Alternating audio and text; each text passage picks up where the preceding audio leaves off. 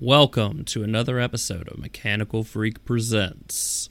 In this episode, we're going to be talking with friend of the show, Justin Roll, about the 1944 D&C, as well as his family's relation to it, which is interesting. Now, before we get into that, there is some background to the 1944 Democratic National Convention that we need to go through. In 1944, Franklin Delano Roosevelt was going for his fourth term in office. He was wildly popular in the country and also in incredibly ill health. He was going to need a running mate who would most likely be running the country. During the 1940 election, the election prior, Roosevelt chose to make Henry Wallace his vice president.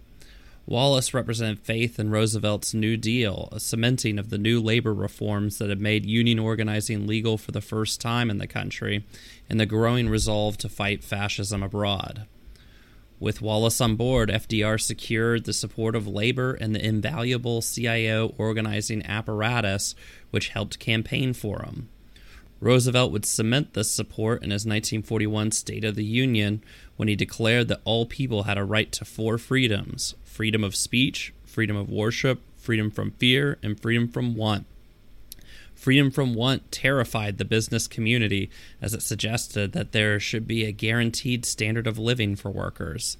Further, Wallace was supporting guaranteed full employment of the workforce, a proposition that had the potential to raise wages and promote unions. Combined with the support for friendly relations with the Soviet Union, Wallace became a non-starter for business. Now, American capitalists had a tense relationship with the New Deal. Some saw it as a necessary but extremely temporary bargain to get out of the Great Depression without setting off a working-class revolution. But most hated the New Deal. Some labeled it a Jewish plot. Most labeled it socialist and or communist. Efforts at repealing New Deal programs coexisted with the creation of each individual program itself. Still, with the union movement growing in strength and with FDR's stunning popularity, Roosevelt was able to push through the first inklings of social democracy in the United States. The Temporary National Economic Committee was founded in 1938 to examine concentrations of economic power and report to Congress. During the ramp-up to war in 1940, the TNEC reported that, quote, "Speaking bluntly, the government and the public are over the barrel when it comes to dealing with business in the time of war. The experience of World War I, now apparently being repeated, indicates that business will use this control, the planned economy being set up in anticipation of war, only if it is paid properly. In effect, this is blackmail." The TNEC was defunded by Congress shortly after issuing this report, but business finally had the lever with which it could attack the New Deal. During all of 1941 and for months after war was declared in December, business was slow to convert to war production, with many industries flatly refusing. They would only have the war if it was on their terms. As a result of this production slowdown, Roosevelt began firing New Dealers from his staff and replacing them with reps from industry and Wall Street. For example, Edward Stettinius, chairman of the board of U.S. Steel and VP of General Motors, became Secretary of State. Nelson Rockefeller, inheritor of Standard Oil and Chase Bank, left his position as head of Creole Petroleum Corporation, which was Standard Oil's operation in Venezuela, to take a job in the State Department managing relations with Latin America. Bernard Baruch, a Wall Street millionaire and primary funder of the Daughters of the Confederacy, was made special advisor to the Office of War Mobilization, where he granted war contracts. Lewis Douglas, a gold bug and deficit hawk who had served as president and VP of multiple large corporations and had clashed with Roosevelt on New Deal spending, was given the job of deputy administrator of the War Shipping Administration, where he handed out lucrative war contracts. And hundreds more from Wall Street and big business were brought in to fill out positions in the new war bureaucracy. A report in June from 1942 from a Senate committee fronted by Harry Truman politely suggested that the connections that these businessmen have with the companies and contracts that they were supposed to be overseeing created slowdowns in corruption and war manufacturing. The truth was, of course, much worse.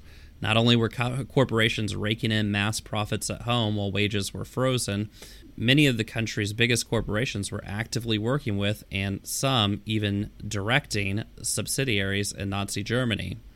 IBM famously sold the punch card system that made the Holocaust possible. Both Ford and GM maintained subsidiary plants in Germany making war material. Both companies were later paid a settlement for damage done to their German facilities by Allied bombers. General Electric even honored an agreement it had made with German Krupp to keep tungsten carbide, a critical material for war production, off the American market, creating massive production bottlenecks in the U.S. And of course, there was the invaluable money and resources that the Rockefellers and Harrimans poured into the field of German race science. In the election year of 1944, Roosevelt's victory looked likely, though he had a stronger opponent in Thomas Dewey and his pervy mustache. Many histories frame it that the public had grown tired of New Deal politics, but this isn't necessarily true. It is true that FDR had lost a lot of political capital in Congress, particularly in the Senate, but the public still loved him. The New Deal was liberal democracy's response to capitalism in crisis, but with the war nearing an end, capitalism was emboldened enough to react against it. And although the corporate infiltration of the Roosevelt government had ensured that war production would be on their terms, many capitalists feared what an American-Soviet allied post-war order might look like. In his 1944 State of the Union address, FDR did not allay those fears.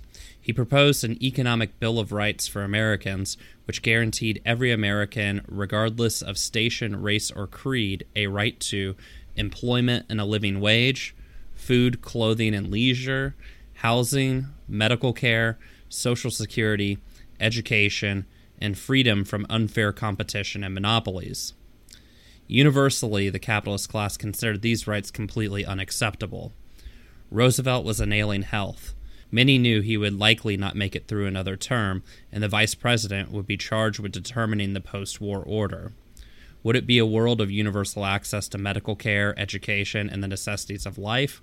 Or would it be, to quote Engels' description of capitalism, a continuation of the war of each against all? Now let's go to our interview with Justin Roll.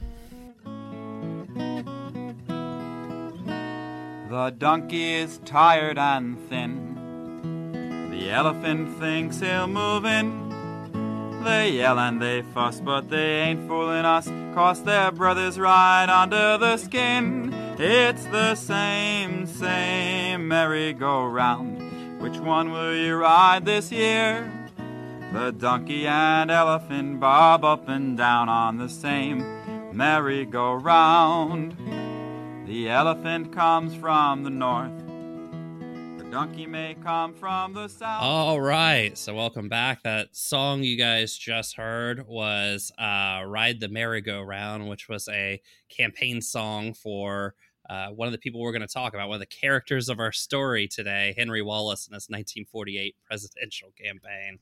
And in order to talk about that, I have a special guest here, Justin Roll, who is an unemployed tech worker, vice chair of the Seattle DSA, and great-grandson of one of the players in our story, St. Louis Democratic Party boss Bob Hannigan. And most importantly, friend of the podcast. That is true. How's it going? I was hoping the intro song was going to be the Billy Joel song, We Didn't Start the Fire, but I didn't advocate for that hard enough. Damn, I had totally forgotten that we had talked about that, and I am going to find a pen and make a note. That will be the outro song. Hell yeah. Well, how are you doing, Justin?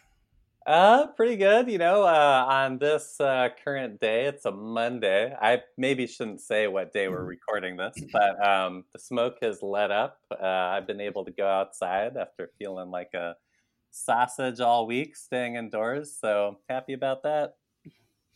Yeah. I mean, I was out of town in Eastern Washington over the weekend, and when I came back, I could see the sky again, and now I can't, but for not smoke-related reasons, but because it's just a wonderful, cloudy Seattle day where it's clearly just going to rain all day. Yep. But yeah. Well, Justin, I wanted to begin this story, right, because we're going to talk about the 1944 Democratic National Convention, right, which essentially, crowns Truman as FDR's successor. And I wanted to begin it with a little story from my childhood, because I can't help but understand things through the relations of events that happened to me personally that then I have to retell people. But when I was a kid in high school, freshman year, I think it was, in our history class, we had to write our final thing for the 6 weeks period was we had to write a paper about who we thought the best American president was in the 20th century. And I initially was, of course, going to say FDR, as every child would when your history teacher's obsessed with World War II in the 1930s.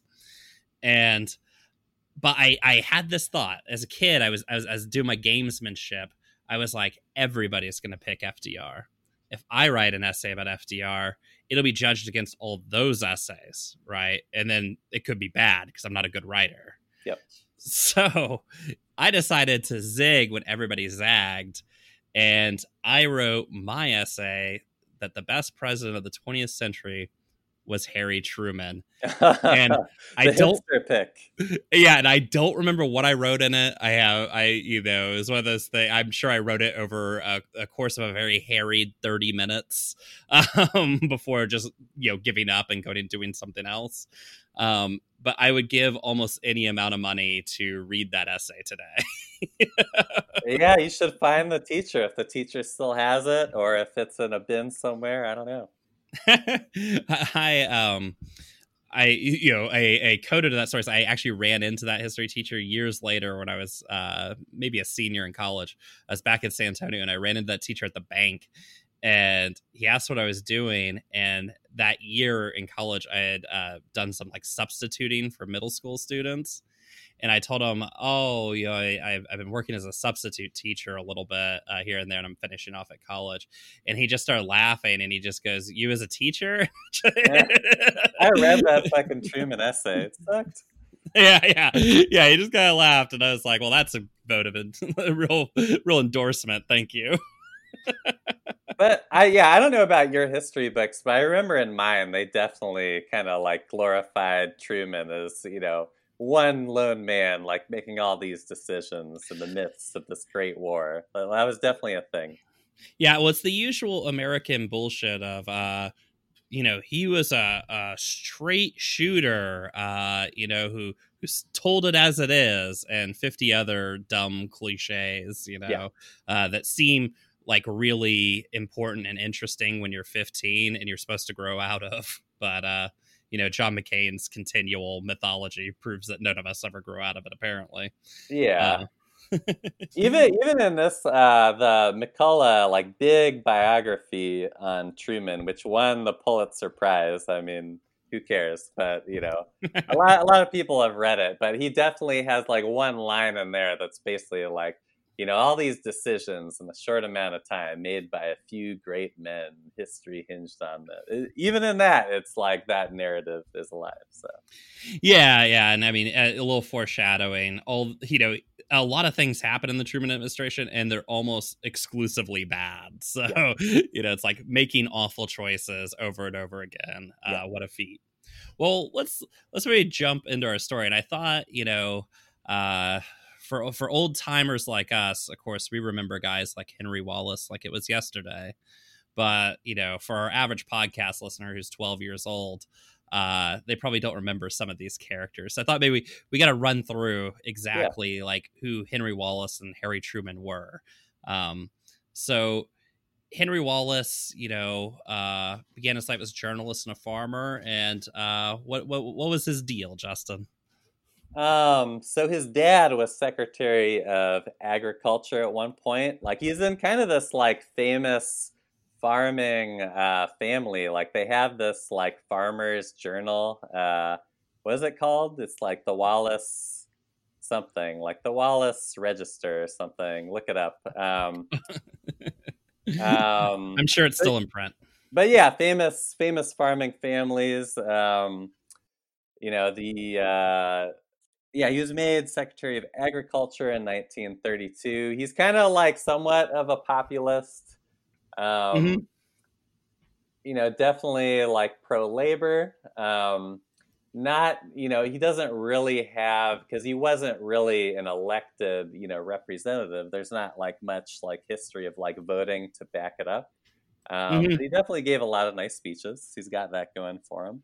And in the administration, I guess he did write some policy to help farmers. You might know a little bit more about this, but yeah, I mean, his as Secretary of Agriculture, in 32, for those who maybe were not forced to watch the old like cheap documentaries that were made just for high schools. There was a giant dust bowl that had been created across of most of the American breadbasket. And, you get all these great videos of just the whole cloud like turning black or whatever, the beginning of The Wizard of Oz for, people, I guess, need a visual. And that whole dust bowl effect was caused largely by agricultural practices, right? There were drought years and dry years that, impacted it, but it was a mixture of climate and sort of land use policy, hard to relate to today, that then blew up in everybody's faces. And Henry Wallace's big claim to fame after 32 is he basically creates a federal land use policy where he comes in, he's like, look, you can't you have to leave some of your fields fallow so they don't just turn into shit, right? So the soil doesn't just turn into shit, right? And sort of like revolutionizes American farming in the 30s, which is, yeah, I mean, his family was this agricultural, family or whatever. I'm seeing that apparently it was called the Wallace's Farm Journal. The Wallace's Farm Journal, okay. Yeah, and apparently has something to do with cryptids if you search it real quick. I'm not going to look into that in any way. But I think maybe it still exists as a cryptid mag. I don't know. But yeah, so in the 30s, he becomes this, important figure because, the United States is still, has a huge agricultural industry, and Wallace is sort of saving it in more ways than one. Like he's changing the land practices, but he's also creating the farm subsidies that have mutated to what we have today. Right? And farmers were still in the New Deal coalition. This was before the Southern Strategy and all that shit. Yeah. And in one of the things too that's kind of interesting about Wallace is, while he's overseeing the Agricultural Adjustment Administration, right, which is the New Deal program for farmers, one of the things he's doing is actually like making life a little easier on sharecroppers and things like that. Yeah. So breaking some of the almost feudal relations that agriculture had in this country, which is all to say that by 1940, right, he's a pretty popular guy. he's not nobody. Yeah, definitely. I mean, there's a reason FDR chose him as his VP. I mean, partly, in the biographies, people say that like FDR was just like charmed, like Wallace was so smart and FDR just liked him. But there is a little more to it than that. Like it was strategic. Yeah. I mean, Wallace is very popular. He's popular with labor, right? And FDR needs the union apparatus. Something that the Democratic Party used to have was this alliance with labor where they could use the apparatus of the union to actually do campaigning and stuff like that for them to work as like an adjunct.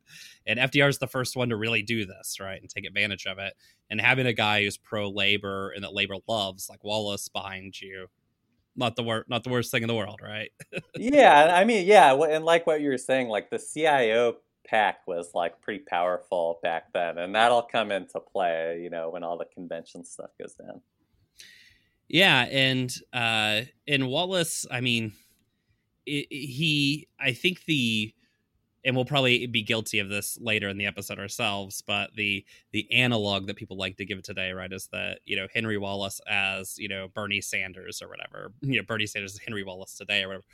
But that's really not like a good comparison because Henry Wallace was way by today's standards to the left of Bernie Sanders in a lot of things. Sure.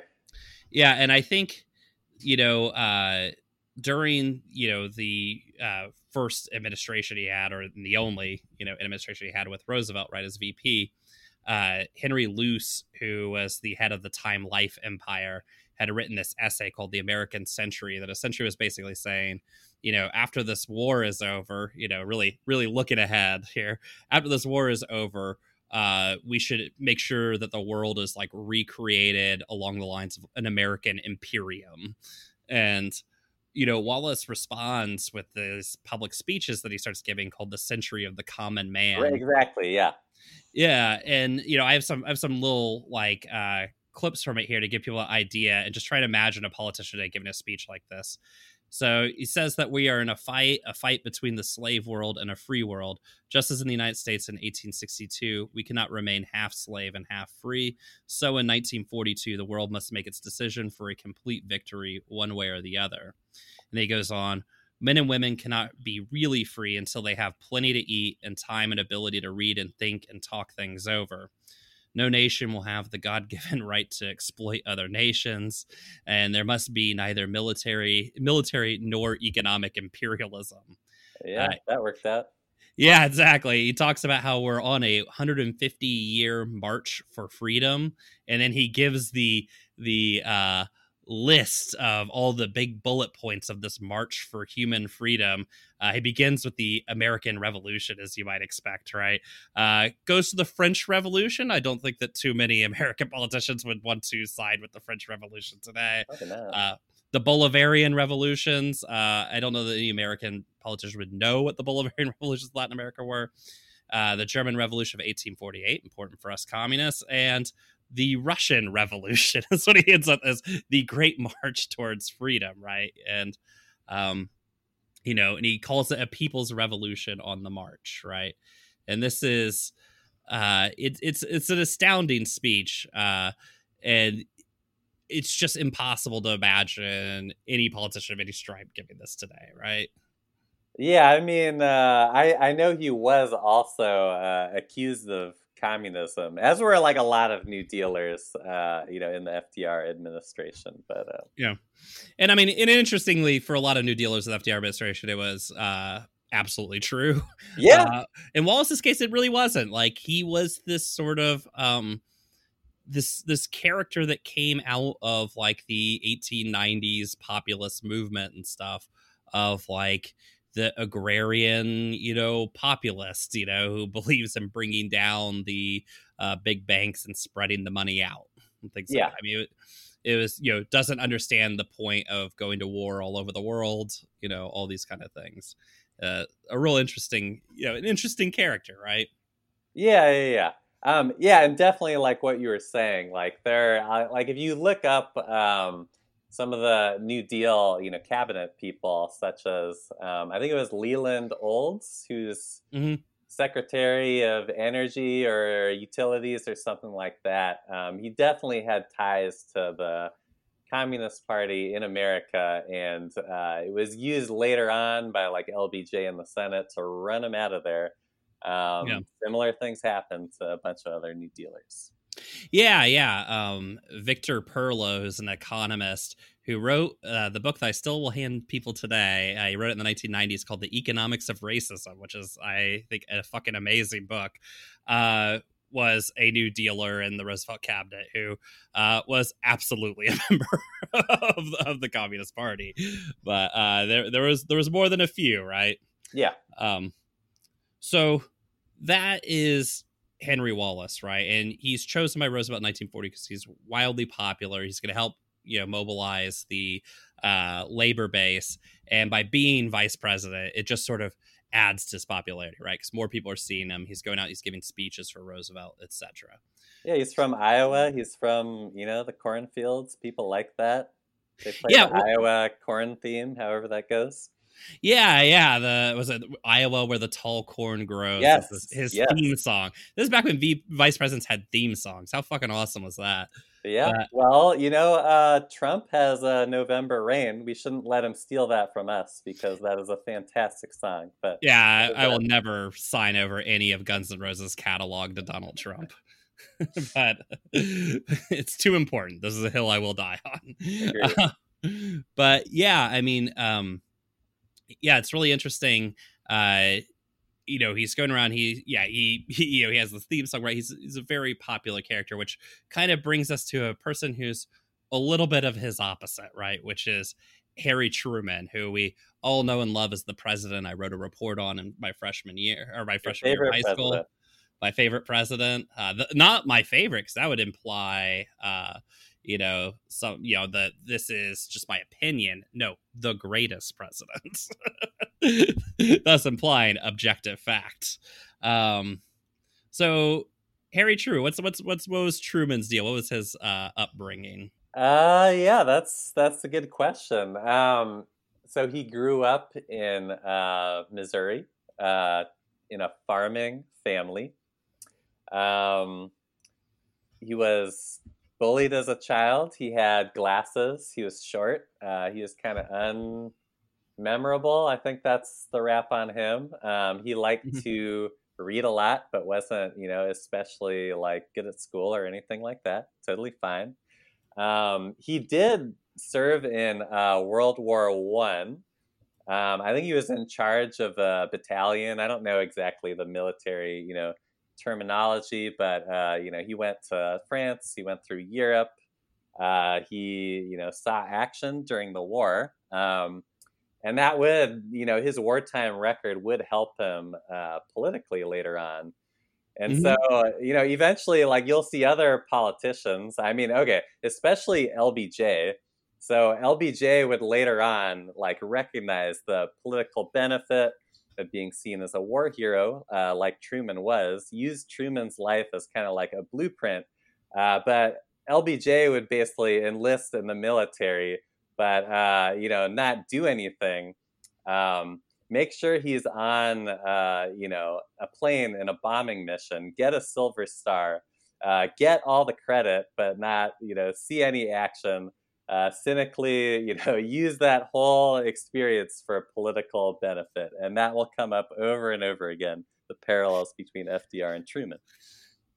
Yeah. I mean, LBJ and Truman. Yeah. I think you're the first one to point. I'd never really thought about this, that they have these sort of parallel trajectories, except for the fact that like the one singular difference seemed to be that LBJ actually was this sort of charismatic force on some level that had to be dealt with, whereas Truman, as you said, like the thing that comes up over and over again is unremarkable. Like anybody that ever meets them. And so he goes to War I, he comes back and he decides to get into to go into business, right? Yeah. He has a department store with all his military buddies. And, he sells a bunch of farm equipment to get that going. And then the Depression hits. Done. Yeah. Yeah, he goes through sort of a variety of businesses, none of which really ever get off the ground. Which, hey, we're not gonna fault anybody for being bad at business. No, it just more speaks to his like overall career of just being like, again, unremarkable. I mean, this is his story pretty much the entire time. But his real like the biggest, most important moment of his life comes in 1922, right? When he's approached by Tom Pendergast to become a county judge in Kansas, right? And Tom Pendergast is the head of the Kansas City like Democratic Party machine, right? And so since party machines don't really like exist functionally in this country anymore, Justin, like, what if you could briefly maybe what the hell is a party machine?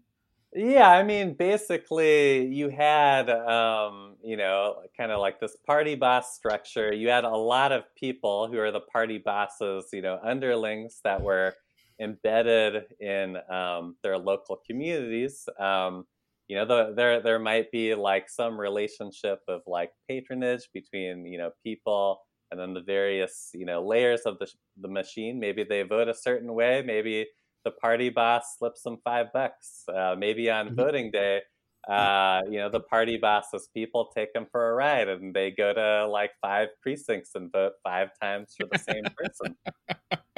Yeah, most famously, the Daily Party Machine in Chicago, right, was able to mobilize a lot of tombstones for JFK in his first election, right? Yeah. And then Kelly in this whole story is definitely like, a boss amongst the party bosses for sure. Yeah, and I mean, there's famously there's the New York machine, right, which made famous by the term Tammany Hall, seems to have its own sort of definition now, right? Based off of the New York party machine.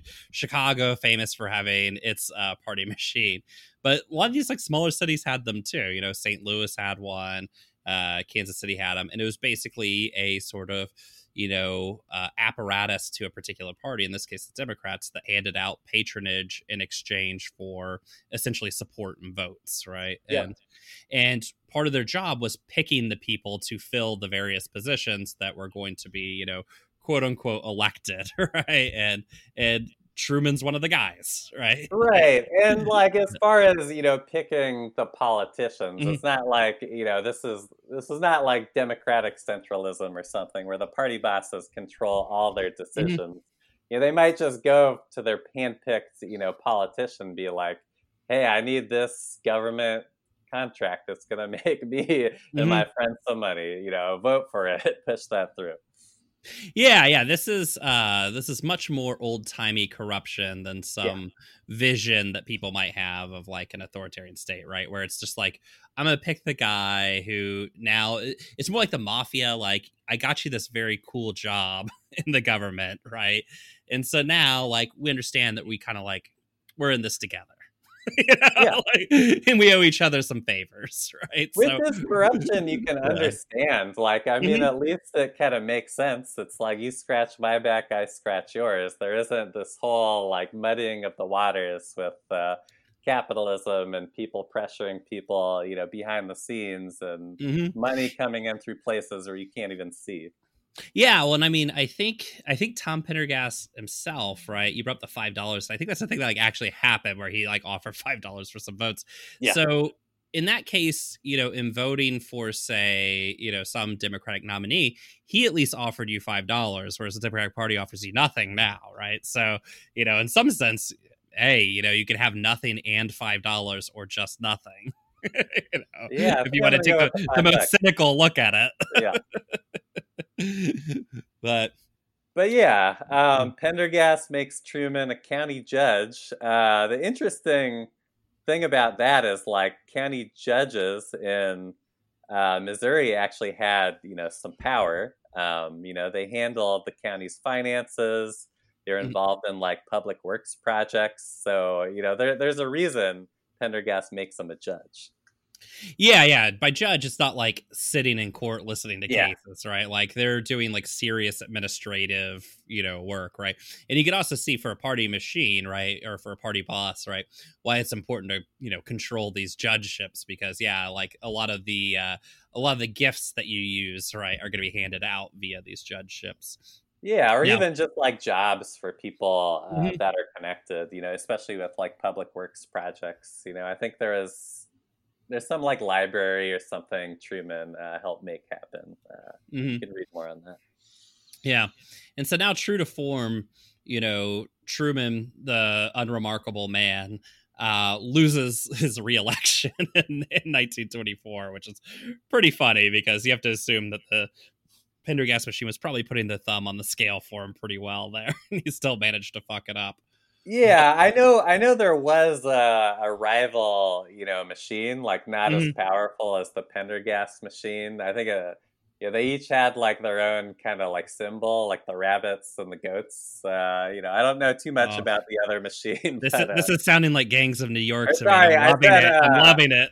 I said St. Louis. I meant Kansas City. Yeah. This is all in Kansas City with Pendergast. Yeah. And so, Truman has a brief bout back in the private sector, but ends up going right back in to politics when Pendergast calls on him to be presiding judge, which is just like the head of all the county judges for Jackson County, right? And he does that in 1926, gets reelected in 1930. And I can't remember where I found it, but there was this amazing quote from Truman where he basically was like, being in business is fine and everything, but it's just too unstable for a family man. So I went back into politics. Yeah. And I mean, like, Truman's not even that corrupt. Like, he just wants a stable job. And, but he also wants to get, his family members' jobs. So, like, Truman doesn't make a shit ton of money off politics like somebody like, LBJ, but he does hook people he knows up with decent jobs. Yeah, I think the thing to remember about Truman is it's all pretty small time for Truman for most of his life. I don't think he's a guy with particularly big visions of himself or the world. He certainly would not have the single-minded, like, narrow drive for power that, say, like Hillary Clinton has or something like that, right? Or an LBJ, quite frankly. That's who I was thinking of, because LBJ Yeah. gets people, he knows to sell them a radio station or radio network, like, on the cheap. Mhm. And he makes a shit ton of money off that. Like, Truman never had any of those kinds of arrangements. Yeah. Truman is really the last of these sort of presidents, right? Where, maybe Eisenhower you could put in this category too, but of these guys who just kind of like fall into things. Whereas, like John Kennedy was groomed from birth in some like in a fucking lab to be president. Yeah. LBJ had a psychotic desire to be president. Richard Nixon, of course, wanted to be president so he could smite all of his rivals, Yeah. and so on and so on. And Truman really is this guy who's just sort of just constantly just falling into it, which is, an interesting sort of characteristic of him.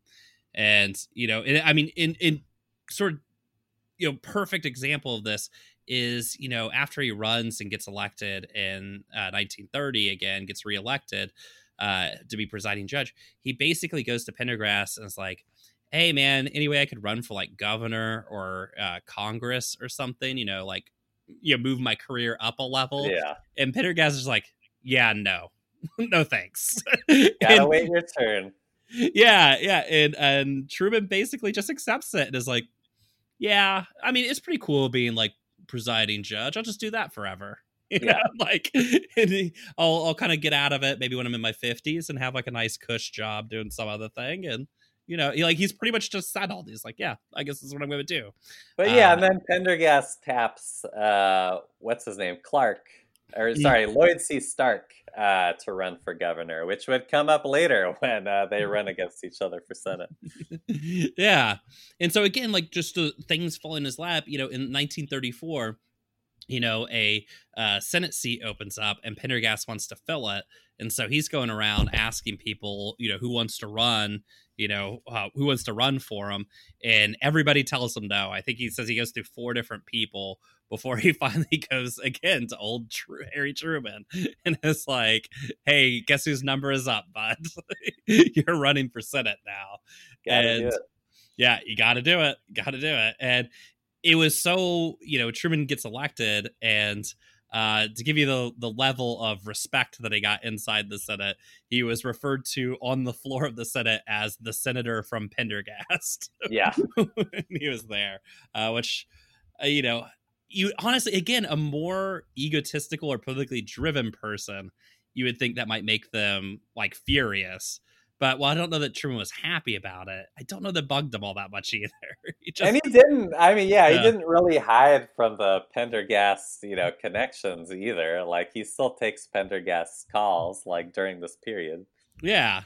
And again, because of, I think because he's just sort of an unremarkable person, because he's seen as part of this machine, although a lot of senators were, he's just sort of like ignored by his colleagues. He is bitter of the fact that he really wants to, I mean, this is like little kid shit. He really wants to talk to FDR. And he keeps calling him, and FDR won't return his phone calls. Well, because, Truman is, voting for the majority of the New Deal legislation. But he's like, why is FDR ignoring me? There's people that keep voting against it, and FDR is having meetings with them. Like, he's pissed off about that.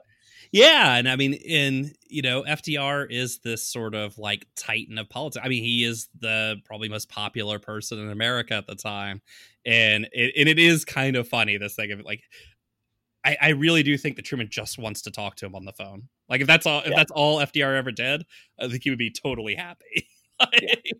But he can't get the phone call. But again, this is all just to set up the idea, right, that it is incredibly unlikely that this man becomes president. Right? Yeah, it really is. Yeah, it surprised everybody, I think. Yeah. By 1940, right? Like if even in 4 years before he ends up becoming VP in 1940, if you'd asked people about, oh yeah, or told somebody that this guy, the Senator Harry Truman's gonna become president, I think they might have just laughed, right?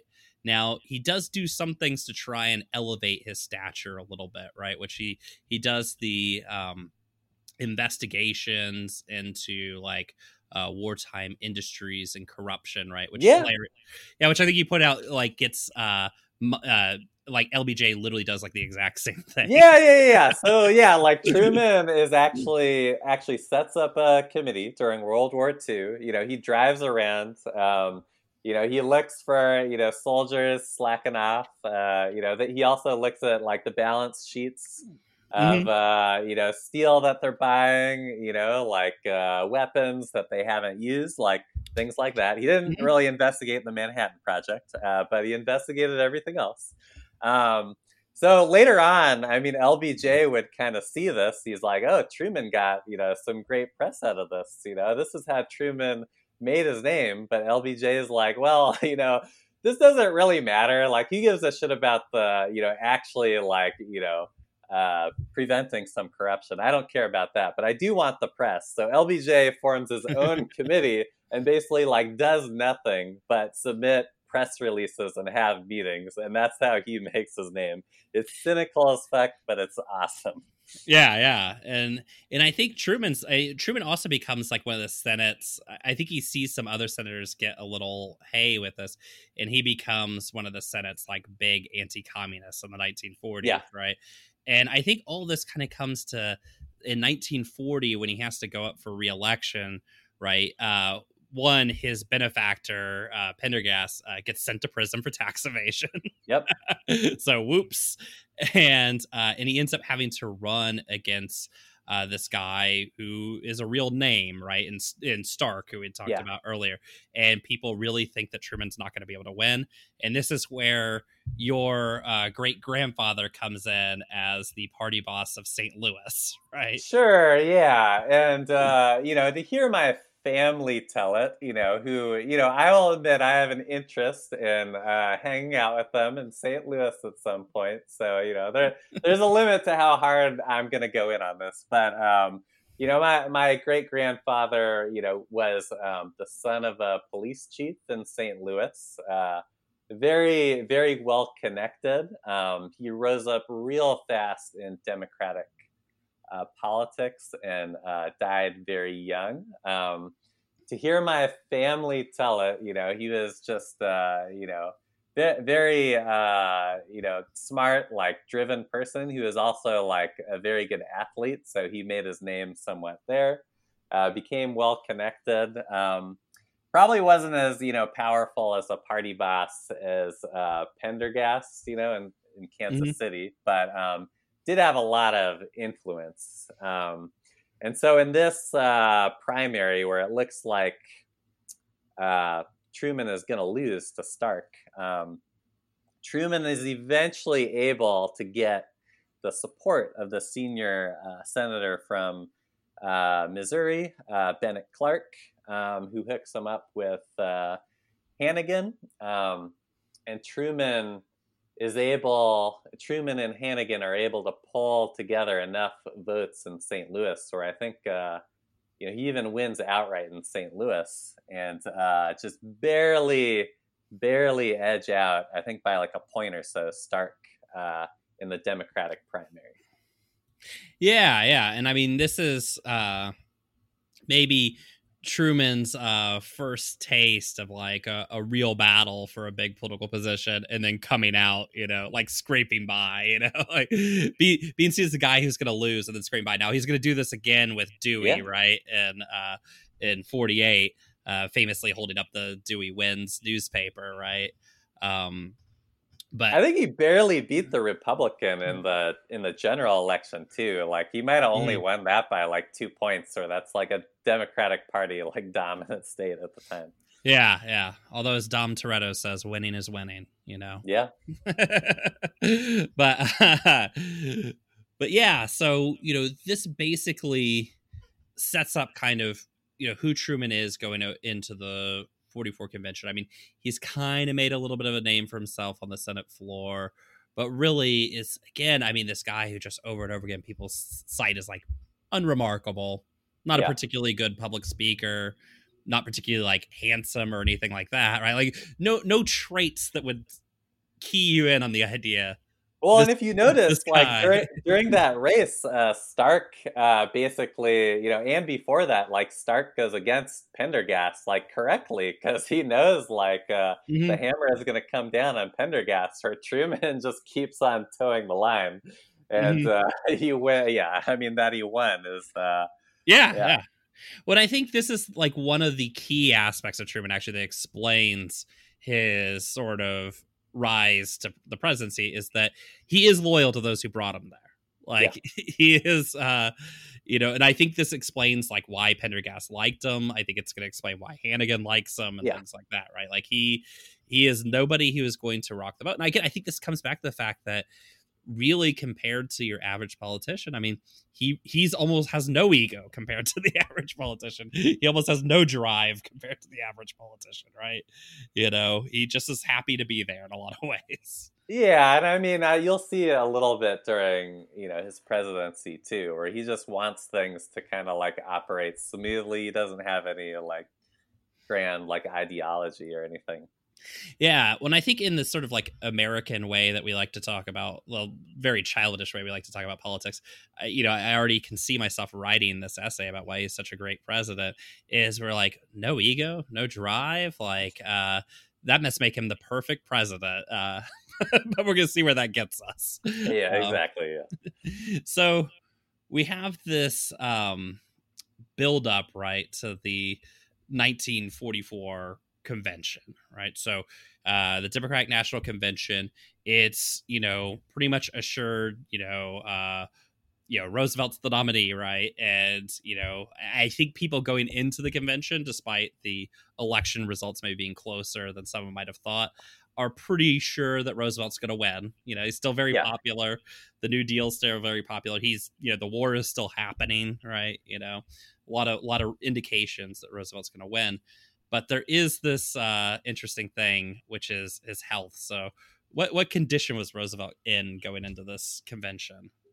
I mean, yeah, he was doing terribly. Everybody knew he was going to die within the year. When people... we should be clear by everybody, not the public, right? Not the public, not being told this, but also, everybody on the inside of the party knew. But FDR was not campaigning at this time. Like he was, they were piping his voice into events. He was on the radio, but nobody was really like seeing him much in person, like besides maybe like a wave out of a train car or something. Yeah.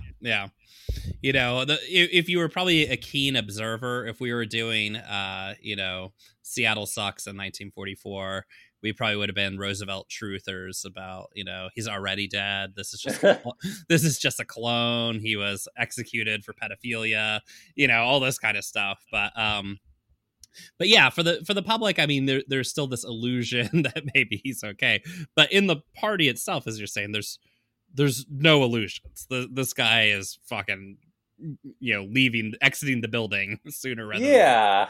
And so, I mean, the party bosses knew this, but they were kind of concern trolling FDR because they knew FDR needed their help to win. So they were concern trolling FDR that, we think the election's going to be closer this time. Dewey's going to be a stronger challenger.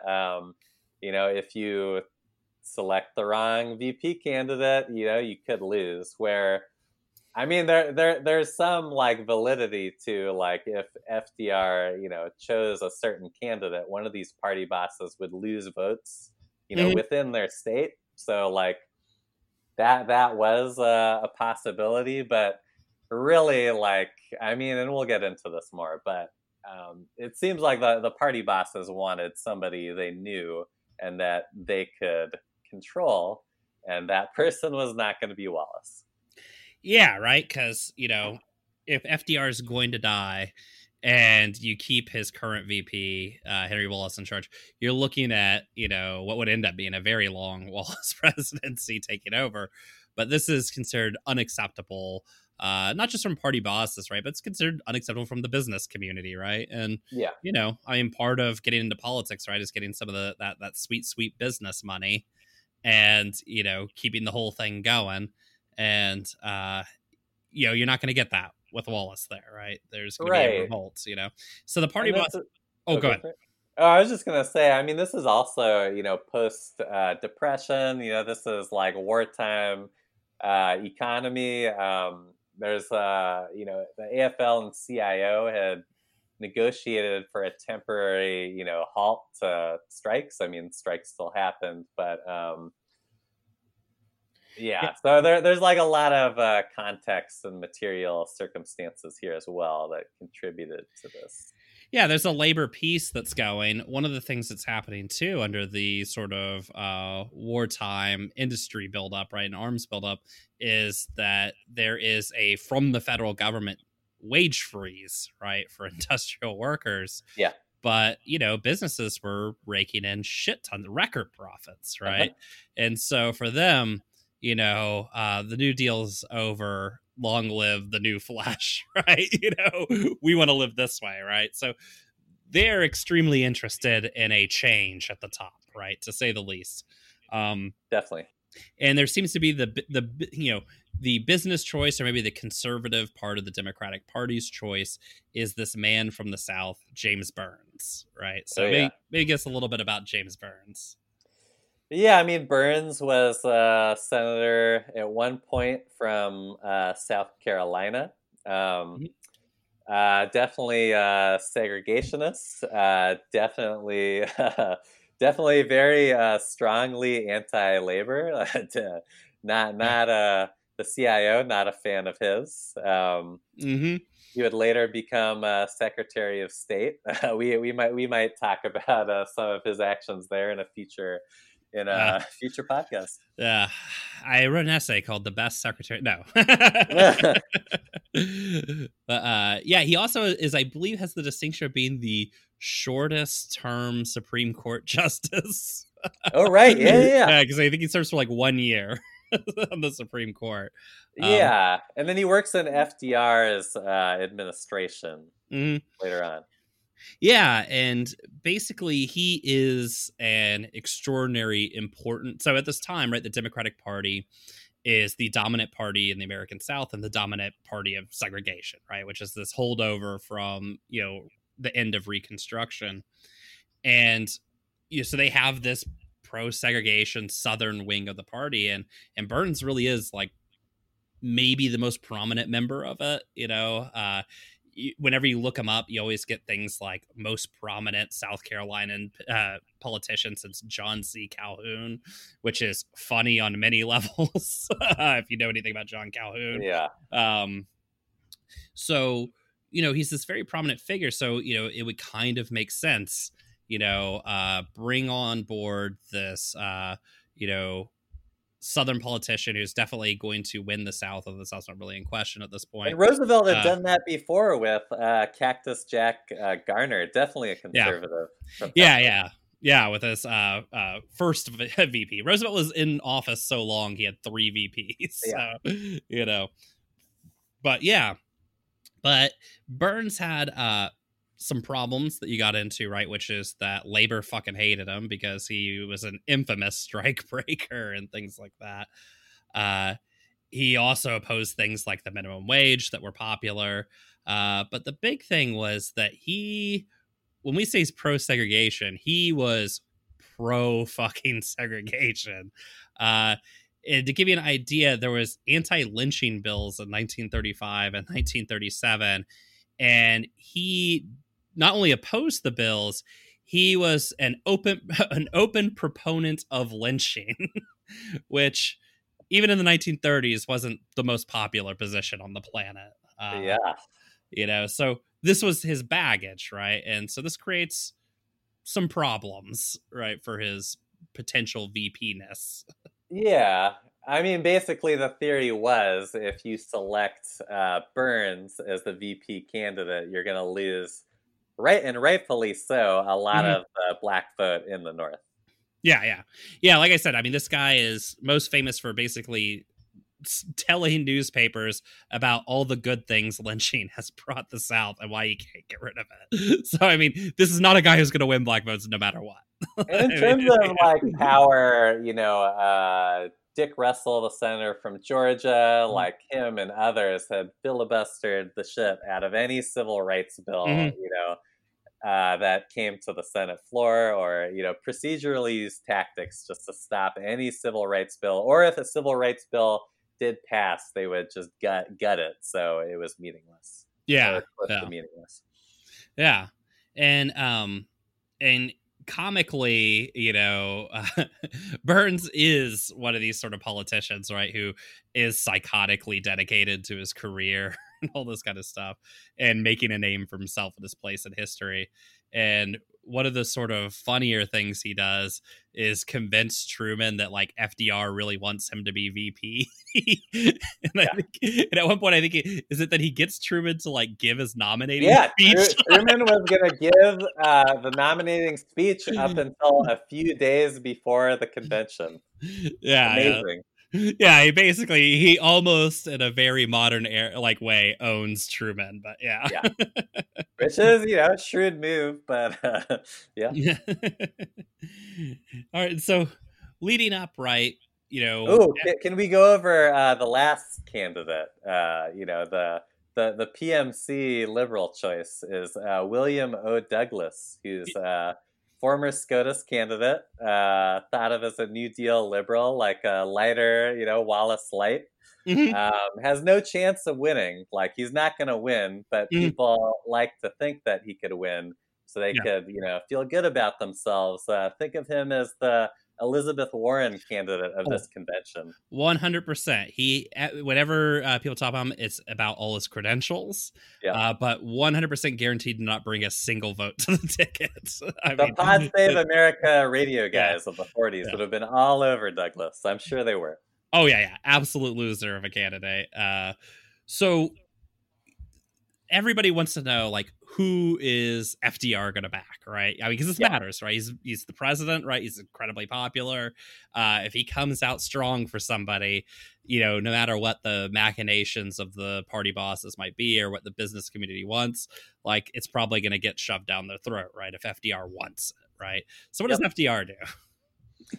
FDR sends Wallace to Manchuria in Siberia, like a month before the convention or something.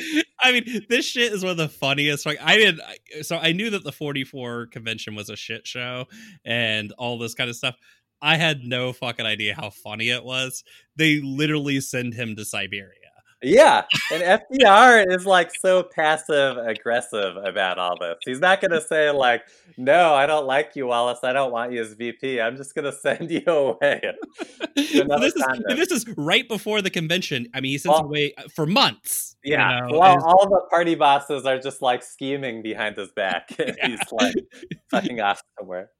Yeah, and I mean, one of the funny like side stories of it is, while presumably reporting back to Roosevelt about what snow feels like in Siberia, he eventually makes his way down to Manchuria, and he observes the situation in China, right? The ongoing war between Japan and China. Yeah. And Roosevelt asks him about, the U.S. at this time is backing the Chinese nationalists, headed by Chiang Kai-shek. And Roosevelt, asks him for a report on this, or maybe doesn't ask for a report, but gets a report on it. And Wallace hilariously is like, I think this Chiang Kai-shek guy's full of shit. Nobody seems to like him. I think these communists might win. And of course, and I'm sure the report was just laughed at. They probably had a really good laugh in the White House and just, banked it off the wall into the trash can. But hilariously, Wallace was right on China. Very funny, like, side note. Yeah. Didn't know that. Yeah.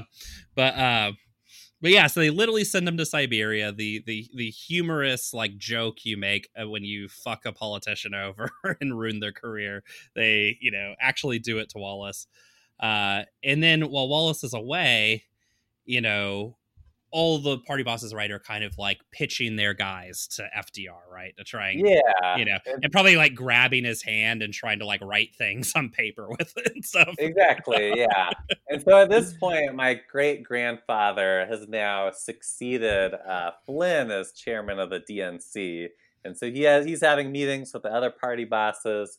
He's having meetings with FDR. He's telling FDR, Wallace has got to come off the ticket. We might lose if Wallace is on the ticket, which is total bullshit. But yeah. Like Wallace is wildly popular, as all polling data from the time shows. So how having him on the ticket would cause you to lose is a little hard to understand. But FDR is. I think for a lot of reasons doesn't, is not interested at the time, right? So eventually FDR does write like a letter, right? Where like he's like, Wallace, on it, where he sort of soft suggests Wallace as his. What he said, and because what he had done previously at the convention was like, he's just like, hey, Wallace is my VP. That's who I want. That's it. What he says this time is he releases a letter that says, if I were a delegate at the convention, I would cast my vote for Wallace. It's like very, very tepid. And yeah. Mm-hmm. Yeah. And so, we get to the convention. Wallace comes back from Siberia literally just in time for the convention. A few days before. Yeah. And the convention's in Chicago. You have these huge color images of FDR on the stage, right? It's a spectacle. At this time, right, it's assured that the U.S. is coming out on the winning side of this war, right? Yeah. This is as much a victory march as it is a political convention, and while FDR is there on print, is not there in person, right? Yeah. So I mean, we could get into the stuff that happens at the convention, but yeah, FDR is not there.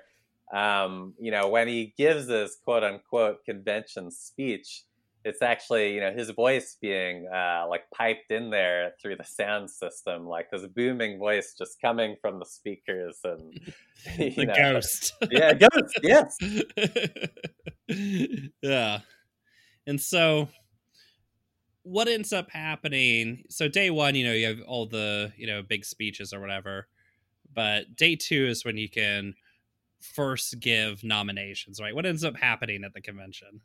So, yeah, there's all these, behind the scenes meetings that are going on between all the party bosses. Eventually, like all the party bosses and Roosevelt have had this meeting where, finally, like, Roosevelt and the bosses are like, oh, Burns is the guy. And Burns kind of celebrates, on the 5-yard line, that night.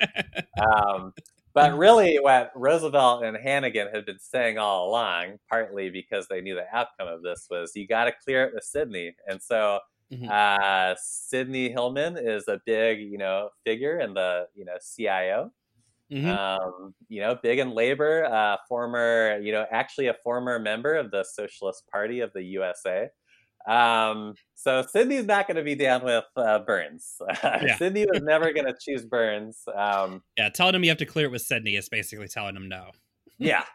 And so Sidney's kind of position after all these meetings is that, he's all in for Wallace. He's going to try hard for Wallace.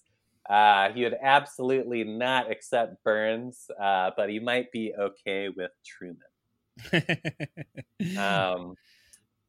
So there is a ray of light that's being shown, right? For those who seek to get rid of Wallace. Exactly. Yeah. And so, like, eventually, also, I think actually this might have happened like 5 days before the convention, but. My great-grandfather meets with FDR on a train in Chicago and gets this letter from FDR that says, Truman or Douglas would be okay. And there's speculation that the order was originally, Douglas and then Truman, but my great-grandfather has it typed up and then dated, July 19th, like during the convention, that it's Truman and then Douglas. And he's just like talking up this letter he has the whole time. Yeah, so he presents this letter that's, and again, I mean, FDR is so sick and whatnot that he can't be there. So he's presenting this letter as the final word of the dead prophet, right? It's literally, this will give people a hint of when we recorded this. This is literally the Ruth Bader Ginsburg, deathbed confession. Let the new president replace me, not the current one. Just some bullshit. But yeah, so he throws this up there, and now, after all this time, right? We've already explained like sort of what a mediocrity Truman's been up to this point, but now is this moment, right? And yeah, except for the fact that his moment almost gets stolen from him on day one, which is there's the stampede for Wallace. What was the stampede for Wallace? I think it's day two. Day two. Yeah. Day one of the convention, like nothing happens. It's like the Democratic convention we have now, where like people just give speeches. Who cares? And I think formally they're not allowed to nominate until day two, right? Yeah. But yeah, day two, the convention is in Chicago Stadium. There's 24,000 seats. There's this big giant image of FDR, cardboard cutouts of military soldiers. A lot of people, a lot more than 24,000 people are in that stadium. People like McCullough in his biography estimate 35,000. My grandmother's brother was involved in another book called Choosing Truman. And in that book, they claim, there's no they claim that people just had 4 tickets to each day of the convention, and people used all their tickets on day one. That's the claim in that book. In the McCullough biography, he claims that the Chicago party boss Kelly wanted his guy Senator Lucas to be the winner at the convention in the event that there's no clear winner.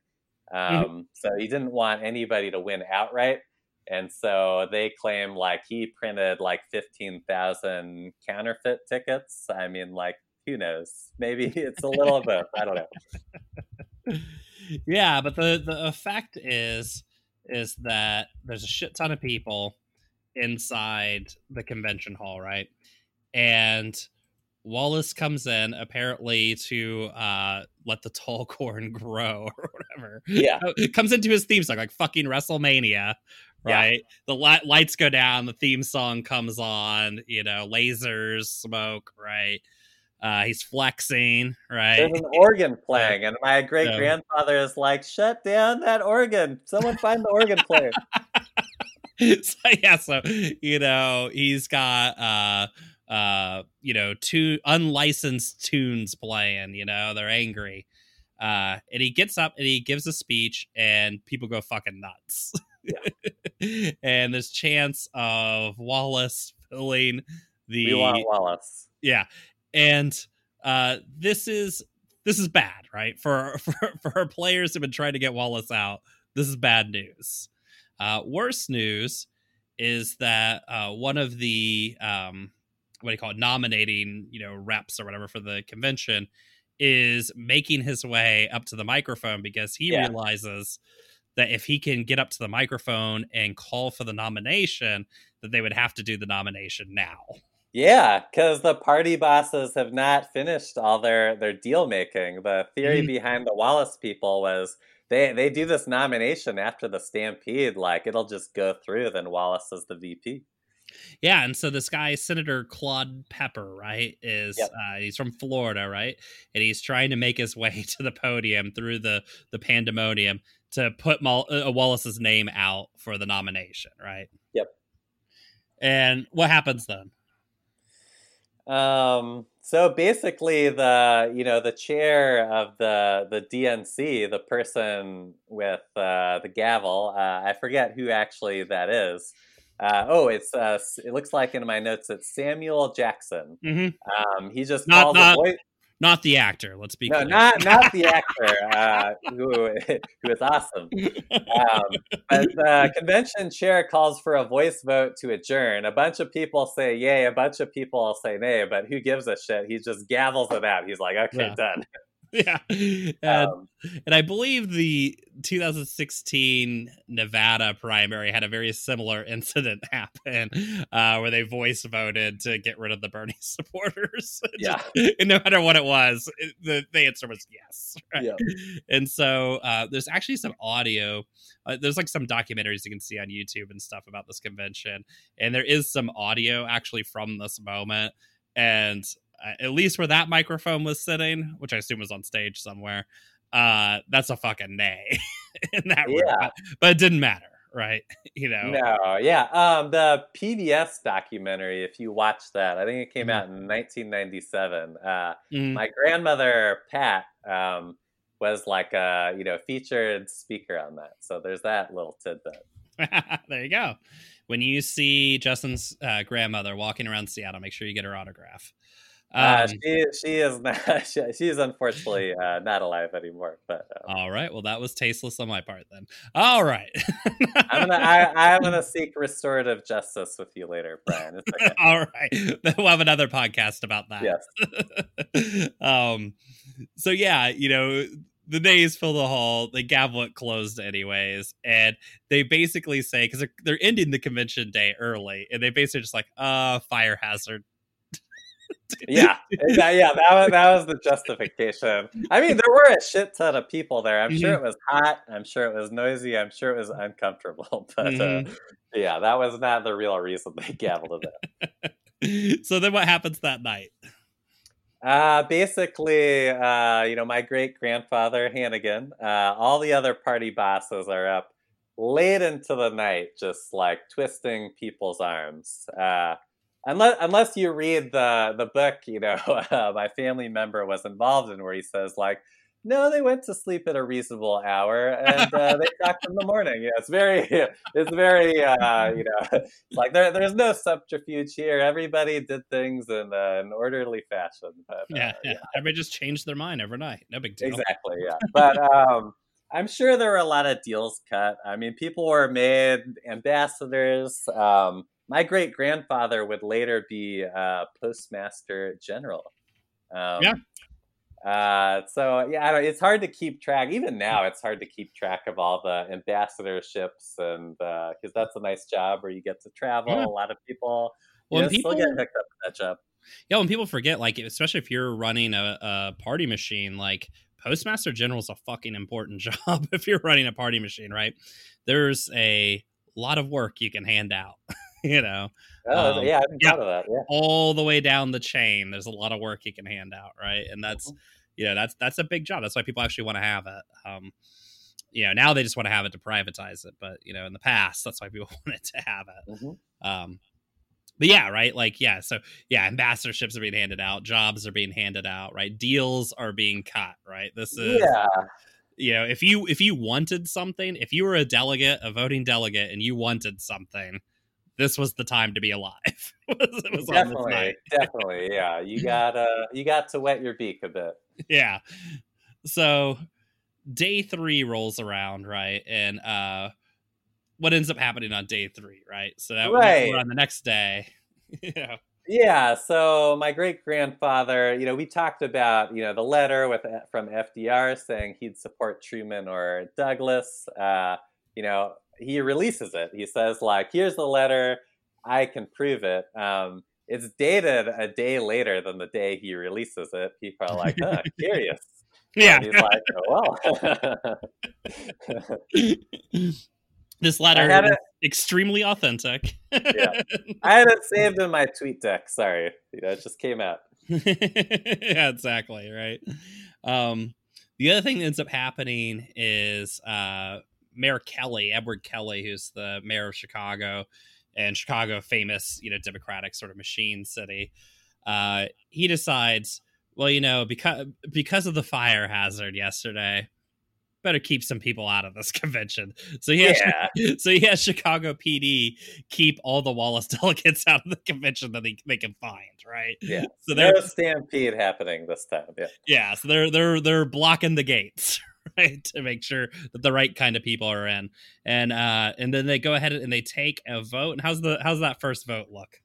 So, like, the strategy from the party bosses is that basically they want to convince all the people that aren't, like, totally aligned with them, just vote for your favorite, local son, like a local, like senator from your state. And that's basically a strategy to make sure that Wallace doesn't, win right off on the first ballot, because he needs the second ballot, right? Yeah, he needs like 400 whatever votes, and Wallace falls just short of that on the first ballot. Yeah, and weirdly, the primaries this year, back when it looked like they might be in some sort of doubt, of course, there was word of a strategy to do a similar thing. To ensure that Bernie could not win on the first ballot, because the second ballot's always a little easier to fix. So Wallace ends up beating Truman right on that first ballot, 429 delegates to 319, right? Yep. But because he doesn't have a large enough majority, it goes to the second ballot, right? Yeah. And what ends up happening is, miraculously on that second ballot, everything shifts to Truman. Yeah, like all these people that realize that their, local, like, favorite son weren't going to win, shift to Truman. And then Truman's ahead by a little bit. Yeah. And as I recall, they do a third ballot, which Truman just crushes because the writing, I think, is on the wall at this point. Yeah. It just kind of says, fuck it, right? Yeah. And then probably the ultimate irony, which will probably hit people who campaign for Bernie extra hard when we say this. After all this happens, and I think it's clear at the time, too, that, like, the fix is in, right? That some shit has gone down.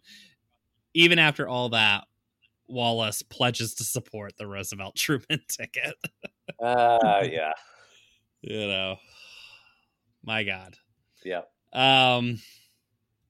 So Truman ends up with the nomination. Again, just the most unlikely series of events brings this guy who everybody remarked as being unremarkable into one step away from the presidency. And then, of course, Roosevelt in April of 45 dies, and now Truman is president.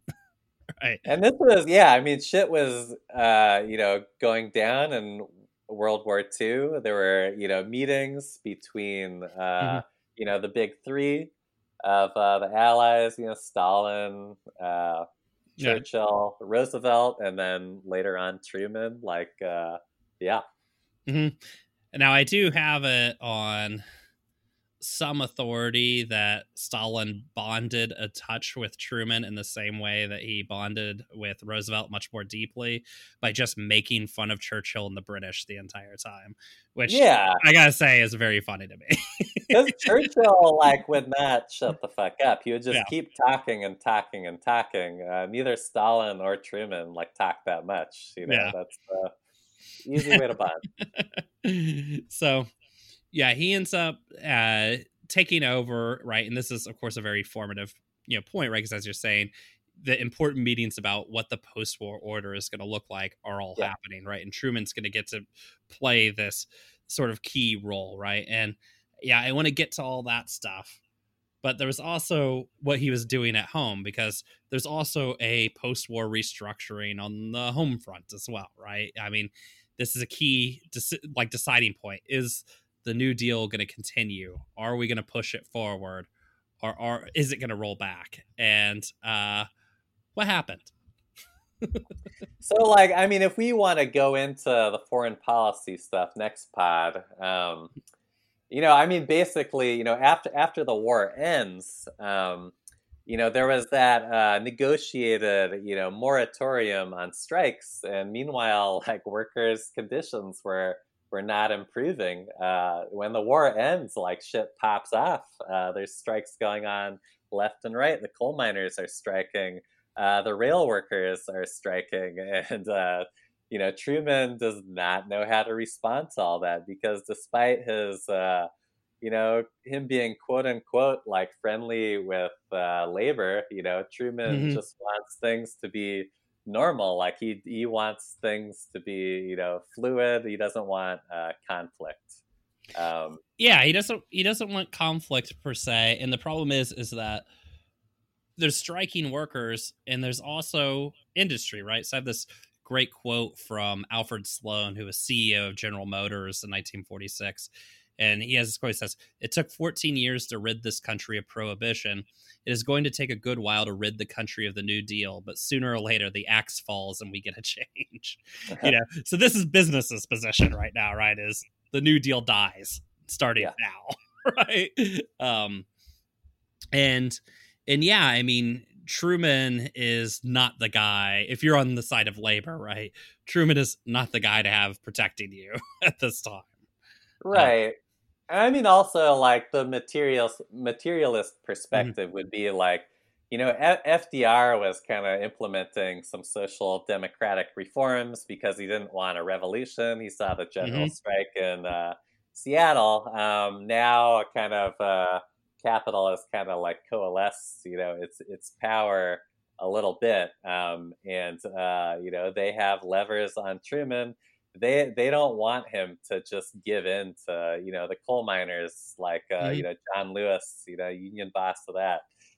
They don't want him to settle. They want him to fight back, and Truman agrees with that.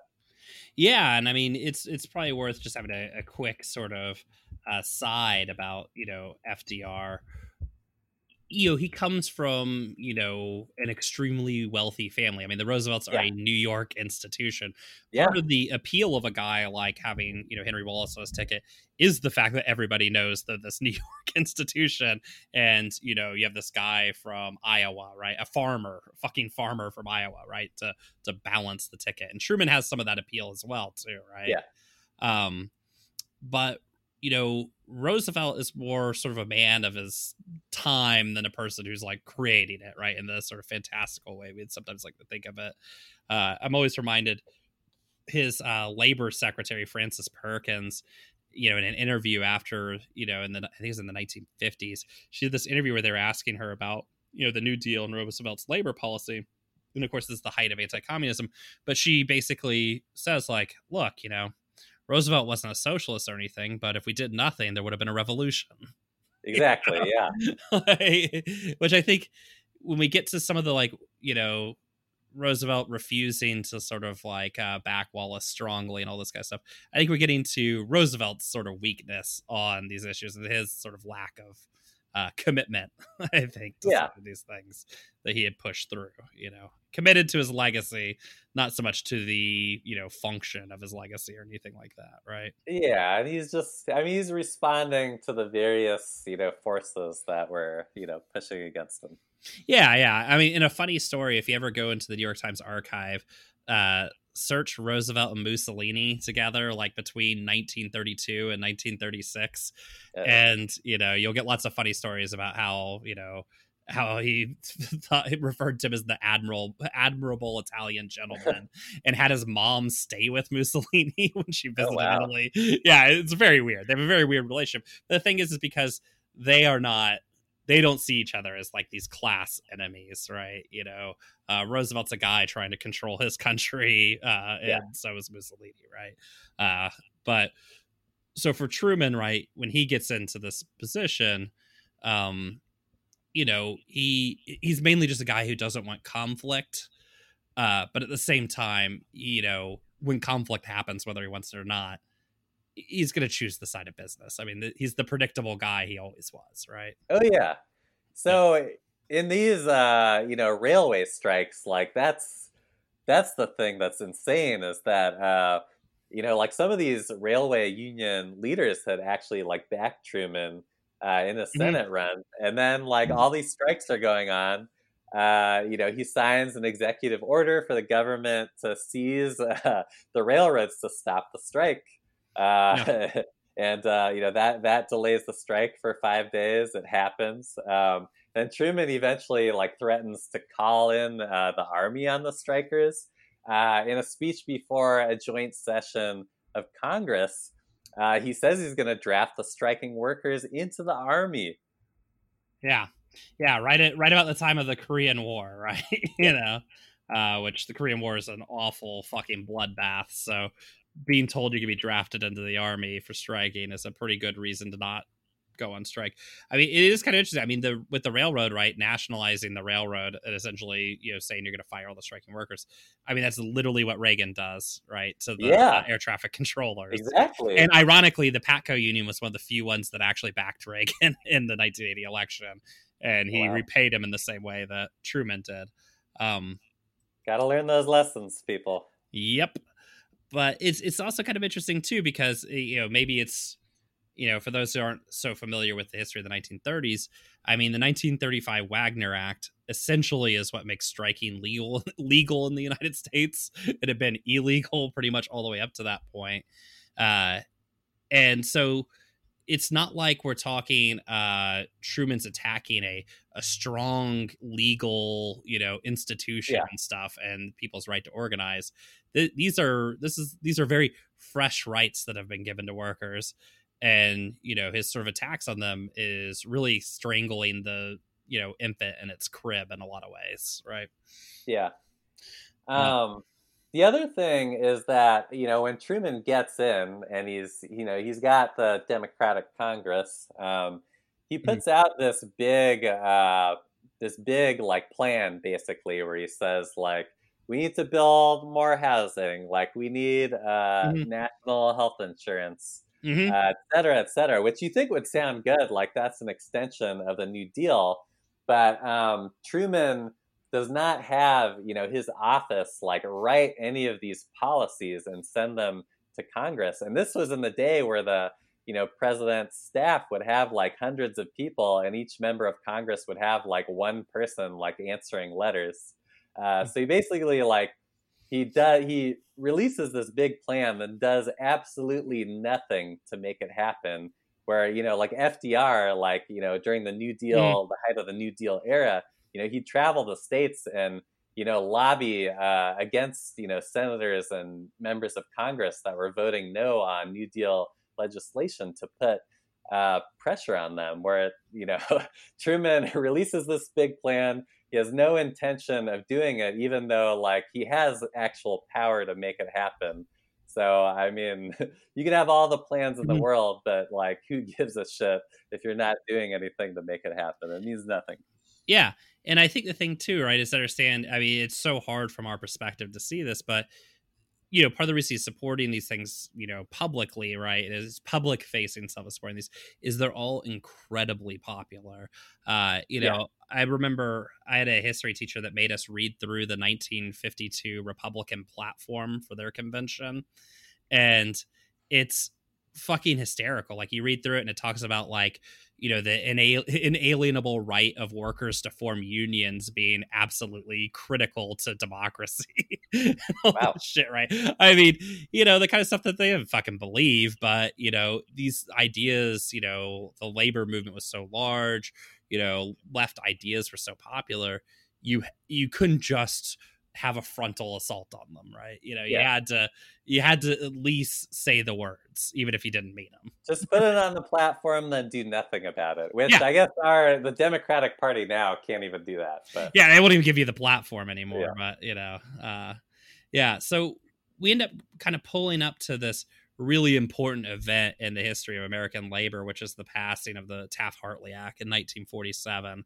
Right. And so maybe give us a little bit about that if you can. Well, so like the lead up to this is that, Truman, like, well, not Truman, but the Democratic Party eats shit in the midterms in 1946. So the Democratic majorities are wiped out by January, 1947 or whatever. And that is like a referendum on Truman. Like his popularity is a lot lower, even though like he busted the strikes, but people, he was getting hit from the right, he was getting hit from the left. Like nobody was really like happy with the way he handled the strike situation, because he was trying to please everyone. Like he didn't want to be seen as anti-labor, but he also didn't like the strikes. So yeah. Well, he was stuck in the devil's bargain that the Democratic Party is, right, of trying to represent both workers and capitalists. Yeah. And, and it's like you're going to have to choose at some point. Also, I mean, just a hilarious moment of Democratic politics, right, of, refusing, making a bold promise that you refuse to like do anything about because, well, I'm going to give it lip service because all of our base supports it, but I don't really actually want to do it. Eating shit in the midterms afterwards because you didn't do it, and then going, better move to the right. Better look take a long look in the mirror. Get a lot more racist. Like just such a Democrat move. So for people who think these things are new, nothing new. But and we're building to the Taft-Hartley Act, which is an amendment to the Wagner Act, and basically, whereas the Wagner Act gives people the right to organize, Taft-Hartley is the first broadside against it that basically says, let's put a bunch of stipulations on that right to organize. All right. The number one and most important one being, let's create this concept called the right to work, which is the right of workers to refuse to allow unions to organize, right? To opt out of the union, essentially a poison pill for union organizing. So Taft-Hartley goes through what ends up happening is during this sort of debate over Taft-Hartley and Truman's sort of part in it. Well, I know Truman vetoes Taft-Hartley, but the interesting thing about that is like, who cares? They overrode the veto. It passes with overwhelming majorities in the House and Senate, with, of course, shit tons of Democrats voting. Yeah, the majority of Democrats are voting for it, I believe. It's overwhelmingly goes through. And if you look at Truman's cabinet, like everybody in Truman's cabinet, the people he handpicked are all for him, just not vetoing Taft-Hartley. Like let it go through. Just let it pass through. But again, this is such a Democrat brain move. He knows that the veto is going to be overridden, right? So he knows this is a fait accompli, Taft-Hartley's happening, but maybe I can maintain some of my support with labor by vetoing it, Yeah. I mean, which labor hates him, by the way. Like Hillman, who said like, "Oh, Truman would be my second choice." He now he wrote some letter saying he just like despises Truman and he'll never forgive him for this, and all that kind of stuff. Yeah, I mean it's a really disastrous act that ends up getting passed. One of the things that was in it that I believe gets struck from the original but is reinserted in I think 1956 is that in order to like have negotiating rights as a labor leader, right? So if you're going to be on a negotiating committee, you have to sign a loyalty oath pledging that you're not a communist. Yes, that was part of it. Yeah, and to be fair, I mean, this is a war that's happening within the unions themselves, where a right-wing leadership is essentially killing the unions, right? They start by demanding loyalty oaths, and then they just start expelling these mass expellings of members they deem to be too communist to be in the union, right? And this was when like all the best organizers in the unions were communists, and the New Dealers didn't necessarily, like the communists, but they were like, hey, these people are really committed. They get fucking results. Yeah. And I mean, they were the ones doing all the on the ground work. And, one of the big things that was happening at the time was there was a massive Southern organizing drive being done by the CIO in particular in Southern states where they were making some inroads and things like that. And several historians have, said that, look, we don't have like a smoking gun, but there's a lot of evidence that the AFL, some of the conservative AFL-CIO membership was brought in on the Taft-Hartley agreement by basically saying, you kill the Southern organizing drive and we will, make sure that the Northern unions are protected in this act, which is exactly what fucking happened.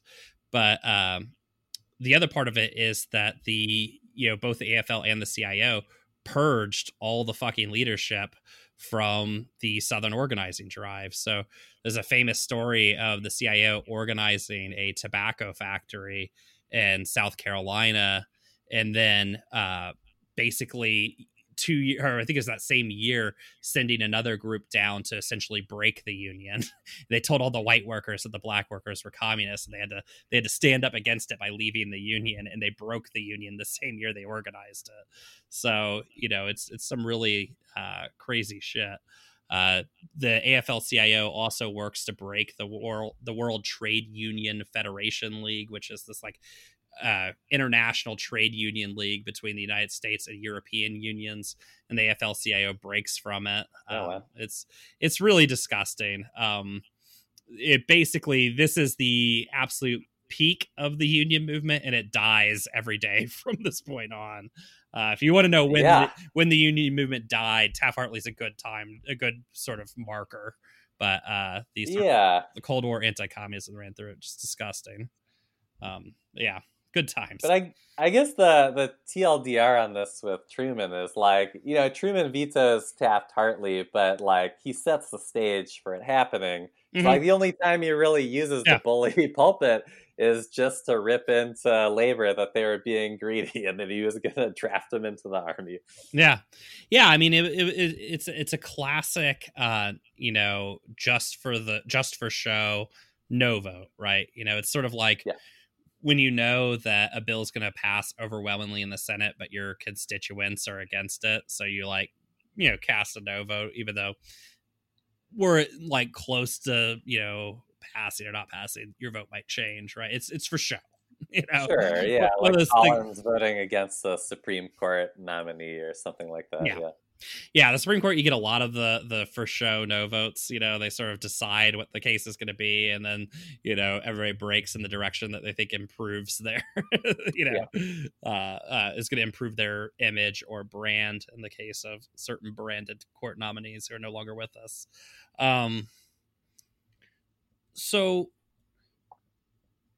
we see the sort of roots of like the end of the American labor movement just happen right in the Truman administration.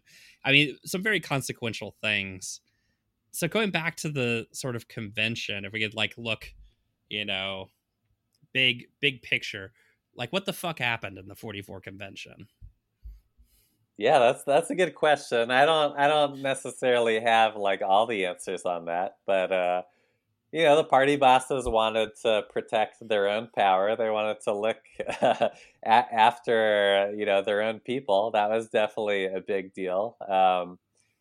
FDR, like, you know, needed the party bosses to win. I mean, at least a little bit. I mean, he won, I think, by 7.5 points in this 44 election versus winning by 10 points in 1940 with Wallace, you know, previously. But like, I don't know, you know, there is some concern trolling going on there by the party bosses, but you know, he thought he needed the party bosses to win. That's definitely a part of it. Yeah. And the party bosses wanted, you know, a VP who they would have control over, and that was not going to be Wallace. So they knew they could control, you know, have some measure of control over Truman. Yeah, and I mean, I think it's sort of depicted a lot in modern sort of retellings of the 44 convention. And mainly I'm thinking of, if you watch the Oliver Stone American History fucking series or whatever that you watch on Netflix, this happens, I think, in the first or second episode of it. And, you know, this idea, they call it a coup, the coup in 1944, which I think is on one level correct, right? Like obviously the people work to undermine what was the popular sentiment. But the other thing I think it kind of gets is a little bit wrong about what's happening, which is that, you know, a bunch of individuals got together and changed history by putting one guy in instead of nothing, right? Whereas the coup was already underway, right? Like the, you know, business essentially refusing to work and, you know, to do anything for the war effort when FDR essentially laid himself completely out on this idea of we're going to war. The fact that they controlled industry fucked them. There's not, even if FDR did care about that shit, which I'm not convinced he really did, like they fucked him. Like there's nothing he could do. They controlled industry and he didn't, you know? So he was going to have to make deals with them. Right. And I mean, FDR, again, like FDR Yeah. sending Wallace to Siberia. I mean, there are forces pushing on FDR, like not just the party bosses. And I don't know, like personally, I think like the reality, the theory that like, boomers kind of like to do that utopian theory where like everything would have been different if Kennedy Hmm. had won or Yeah. Kennedy had not gotten shot, or Yeah. everything would have been different if Wallace had won. I mean, the reality is that like, Wallace was not going to win. There were there's capital, Hmm. pushing against it. There were party bosses, pushing against it, like protecting their own necks. Like he was not going to win. So I mean, like, you can think about it, but it just It's wasn't going to happen. And I'm not just saying that because my great grandfather took part in sandbagging him either. Although maybe that was an influence. I don't know. well, no, you just knew your great grandfather knew what that he not on his watch. No, I mean, I think you're right. I mean, it's the kind of thing I used to kind of, I try not to like harp on it with people too much who are doing the Bernie stuff. But I mean, that was my position on Bernie from the very beginning too, is that like he'll never be allowed to be the nominee. Like it doesn't matter what you do. like outside of nuking half the fucking Democratic establishment and all of capital in America, like you're fucking out of luck, right? Because I mean, there's you're right. too much pushing against it. Now I don't like to.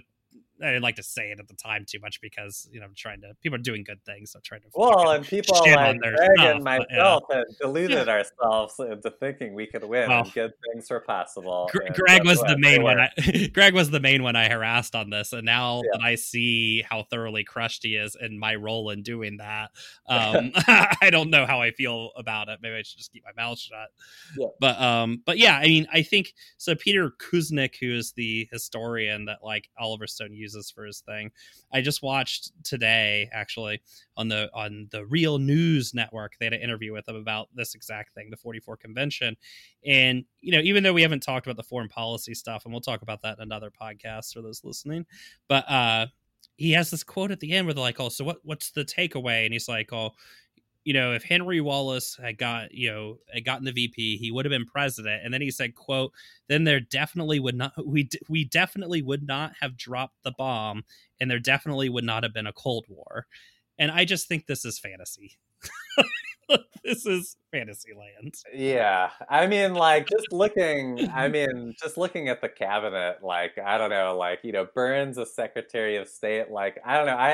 I have a hard time thinking Wallace would have been able to like handpick all his own people. The Senate Yeah. would have like blocked his nominees. I think it's possible. Like if in chance and fantasy world, Wallace did become president, like he would have done some things differently. Like we can get into that on the next policy on the next podcast. Yeah. Like regarding like dropping the atomic bomb. I think Wallace personally would have been against dropping it, but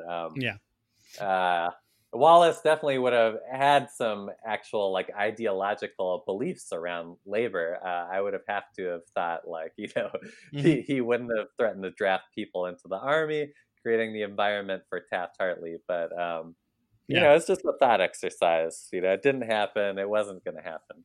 Yeah. And when I think too, it's this idea too that individuals and their individual opinions form these key, sort of elements and points of history. Whereas, in a country the size of the United States, I mean, we're talking about forces much larger than that. While Truman's sort of behavior towards labor really made it easier to get Taft-Hartley through. The thing is, Taft-Hartley was written by the Chamber of Commerce and the National Association of Manufacturers. For decades now, they have been building this campaign against the New Deal and against labor. And it was, one of the most sophisticated sort of PR operations, ever sort of unleashed on the American public. And I just, what would Wallace do? Maybe delay the inevitable by a year or two, Yeah. It's hard. It's hard when you take a actual look at the forces arrayed against them to think that this was going to be a huge thing. But it was something that business would have had to deal with, right? And they certainly didn't fucking want to. Exactly. Yeah. Yeah. Well, shit. That's fucking depressing. So, listeners, we are going to definitely talk about, I know you're thinking, you guys are talking about Truman get elected. You're not talking about dropping the bomb. You're not talking about the Korean War or the start of Vietnam or anything like that. Justin, we already talked about this. You're amenable to coming back on to have a little part 2 where we discuss this. Definitely. Yeah, we're 2 hours in, but only halfway done. Yeah, well, if only listeners could see the notes in front of us. It seemed like such an easy thing when we first talked about this. The 44 convention. How bad could that be? Is there anything that you want to plug or anything like that before we sign off? Oh yeah, that's a good thing to bring up. I'm transitioning off 1940s to current time. Got to get my brain in the right frame of mind. I would just say get involved in Seattle DSA. There's no local party bosses here. There's it's a little different of a time period. But we're doing stuff, working, with the guidance of DCRIM. We're putting on town halls regarding defunding the Seattle Police Department. We just put on with DCRIM and others a rally for divest. Calling on the Seattle Foundation to stop funding the police foundation. So a lot of good stuff going on. We are also starting to do events because we just endorsed 43rd legislative district candidate Sheree Lascelles. So be on the lookout for that. Stuff is happening in the lead up to this general election. Very nice. And yeah, and I want to stress too, when I'm not trying to be completely cynical when I say no way Bernie was ever going to be president. No way that Wallace could do anything about this. So don't worry about it. It's that you're not going to win at the boss's game, which is why you have to play the workers' game, which is, doing the on the ground organizing and stuff that you guys are doing. Right. Politics aren't pointless. It's just putting your hopes in a single Democratic candidate is point.